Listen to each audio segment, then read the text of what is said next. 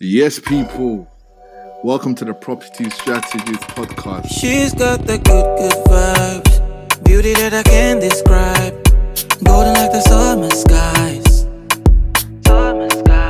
Her shape, but the skin don't crack. Hey guys, welcome to the Property Strategist Podcast. You're here with myself, Kenny. Who else is here? Cokes. Got Akin in the building. And today we've got a special guest with us who is going to be sharing some good information on buying a house when you're self-employed. So I would just like to introduce her to the group and to all of you. Kemi, do you want to introduce yourself? Okay, hi everyone, I'm Kemi Olowe. I'm a broker with Just Mortgages. I've been a broker for, I think, close to 10 years now. Worked for some of the high street banks and also other brokerage companies. Happy to be here.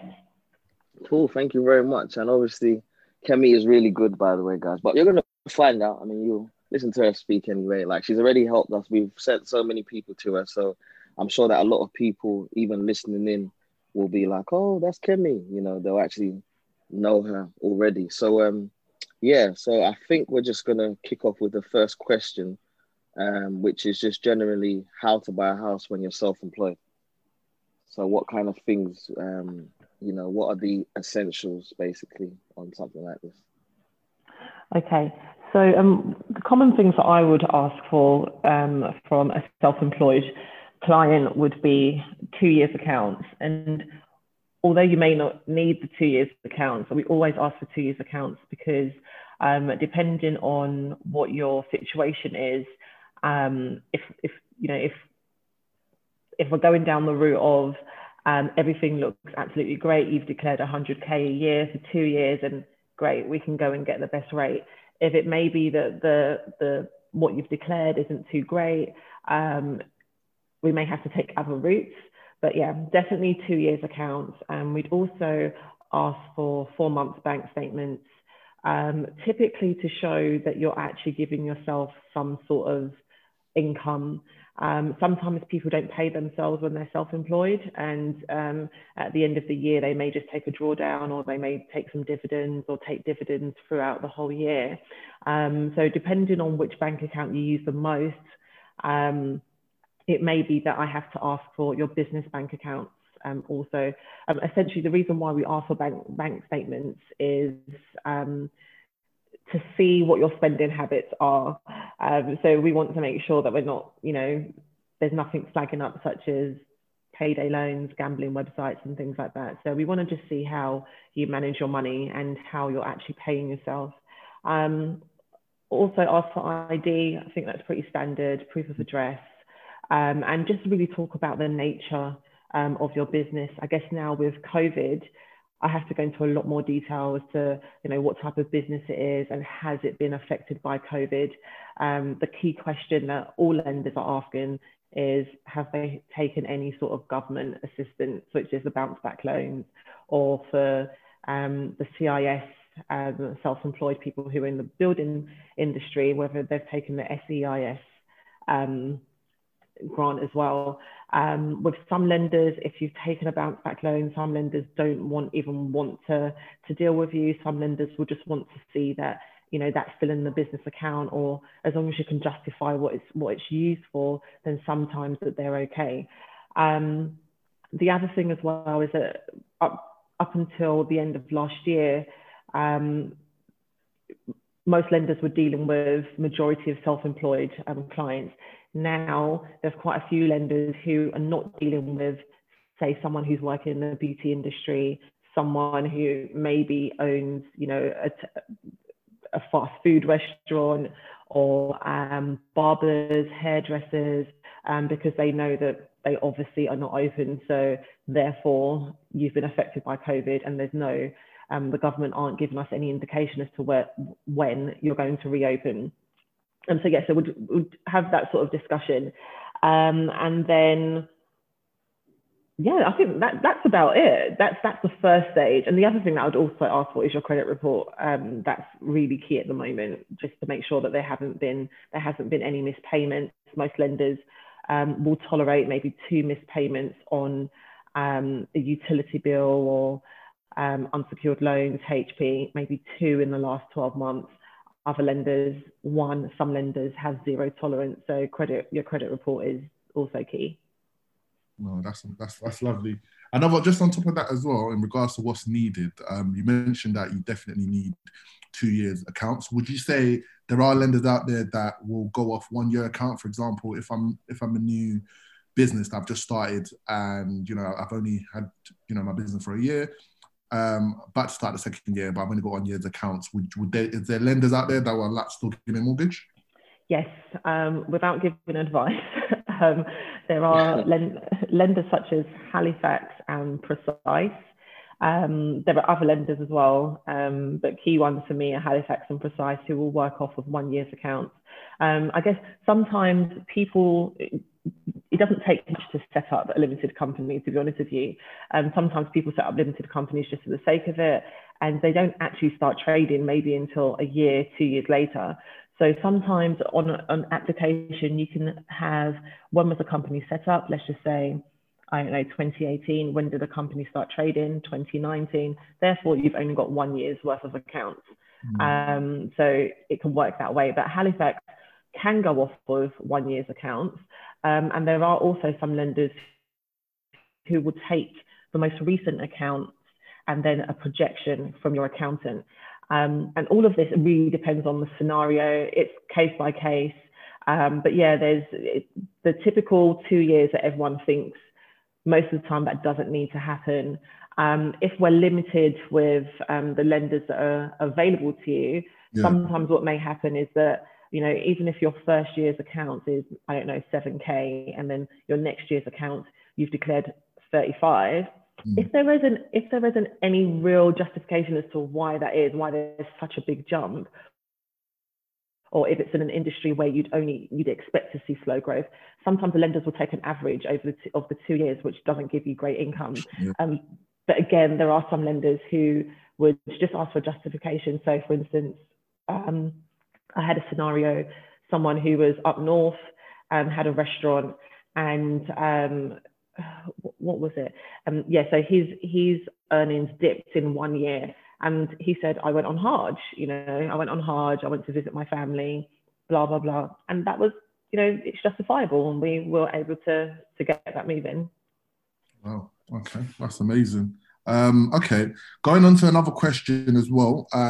Sometimes, nowadays there's a lot of millennials and everyone's, got a side hustle or a business. In the situation whereby I've got my main income, however, I've got a business that's doing well or doing okay, whatever. How do is there ways whereby lenders will consider the other side hustles? And how does that look like in theory? Okay, so when you say the side hustle, is this self-employed or is this PAYE? Self-employed. Okay, so that's definitely doable. And again, it really boils down to the lender and how long you've been doing it for. If you've been self-employed for 6 months, yeah, it's definitely not gonna run at all. If you've been doing it for a year, and especially if it's linked to something that you're currently doing, then there are some lenders who would entertain it. For example, typically you have medical professionals who have their own consultation business on the side. That's absolutely fine. It's the same line of work. It's justifiable. There's a need for it. It's okay. There are some lenders who have said, okay, well, no, we definitely need 2 years accounts. And then the other thing to bear in mind is that with secondary income, not all lenders take 100% of secondary income. So we have lenders such as, I think it's Accord, who would take, they take up to 100% of secondary income, as long as, they'll ask you more questions as to what type of business it is, where do you see it going in 5 years' time. I think sometimes people see mortgages as, maybe a tick box exercise where if it fits, it fits, it doesn't. There's more to it, especially if you know which lenders to navigate through and you know how to package things together. A lot of the times you can get things through. You may not get the best interest rate, but in terms of getting you the mortgage, it could potentially work. Okay, and in cases like that where you do have a side hustle, do they want you to? How can you prove it? Is it, I guess, would it just be bank statement for them to see that you're making some money, or I guess in this situation where you won't have pay slips, or would it be invoices, or what evidence would they want to see?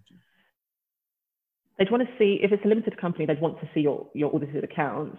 But most people, if they're self-employed with a side hustle, most of them do it under a sole trader. So they want to see some form of SA 302 and your tax year overview. And with your SA 302, the good thing about it is it will show earnings from all employments, profit from UK land and property if you've got a property already, and then all other income. So it will break everything down and it will give you a total amount of income. So the SA 302 is definitely needed. It's the bank statement. There's no lender at the moment that will just run off of bank statements, because ultimately the reason why they need to see the SA 302 is to prove that you're actually paying tax on this income.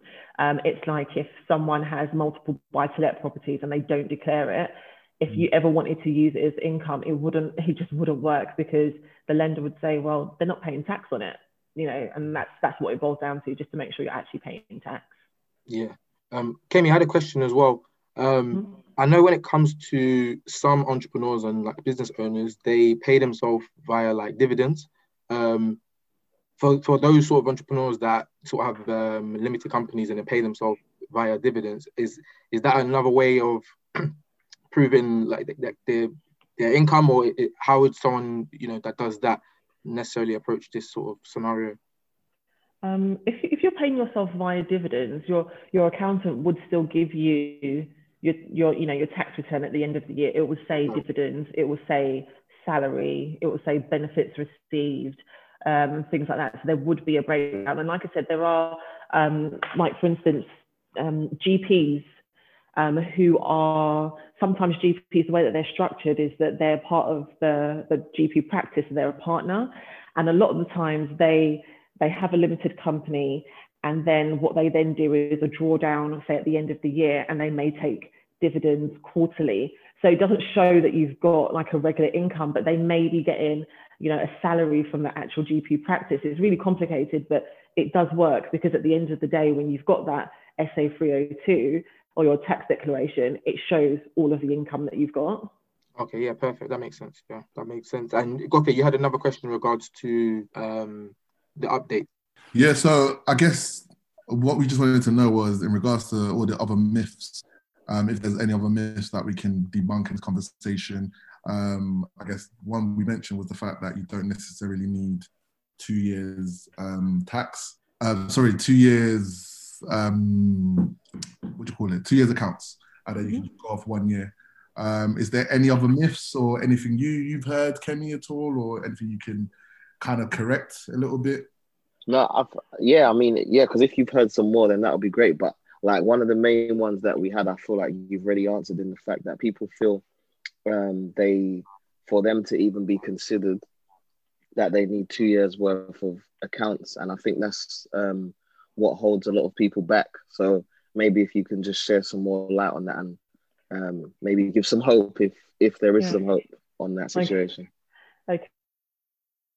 The other thing to also point out is that you have people in certain fields such as IT, medical professionals. When I say medical professionals, it's not your nurses or your healthcare assistants. It's people who are, qualified doctors, physicians, and things like that. But the IT professionals, banks, and I say Halifax, a lot of banks are quite okay with you. If we look at, say, contractors, although you're getting a day rate, Halifax, if you're a contractor and you have a day rate, Halifax will actually treat you as employed rather than self-employed. Whereas there are some other lenders who will say, well, you're a contractor, we need 2 years accounts. Halifax won't do that because they know that with IT professionals, you know, you can move every 6 months, you can move, you know, once a year, but they would take your day rate, times it by 5, times it by 46 weeks, which will give you an annual income. And it's absolutely fine. All you need is your contract, and it works. So when I have contractors, I don't even look anywhere other than Halifax, because it's not, for me, it's not about the rate. If you've got 2 years accounts, absolutely perfect. But, you know, if you've just started, what they would also want to see is a proven track record that you've been in the same industry. So sometimes people would be PAYE and then they'll say, actually, I could make more money being a contractor, I'm going to cross over. Because you've got 12 months history, 12 months work history as an IT professional or contractor in the same field, then it's okay. Similar with social workers as well. They move around from borough to borough. So I've got a couple on at the moment where someone's just gone from, you know, PAYE to a contractor as well. But the person's been a social worker for over 10 years. So it works. It's in the same industry. She's employable. If she had to go back to PAYE, we know that it's okay.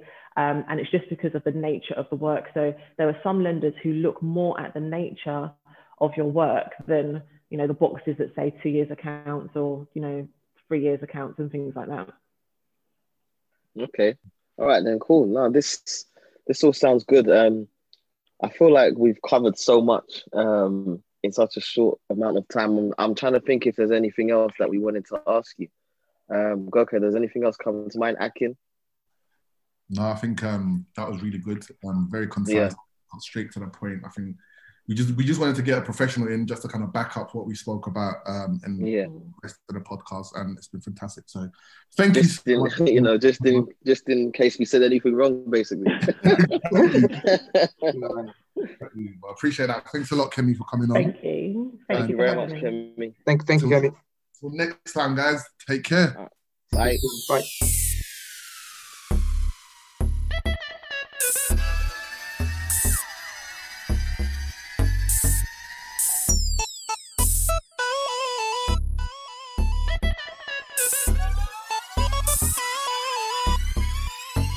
I wouldn't go too far.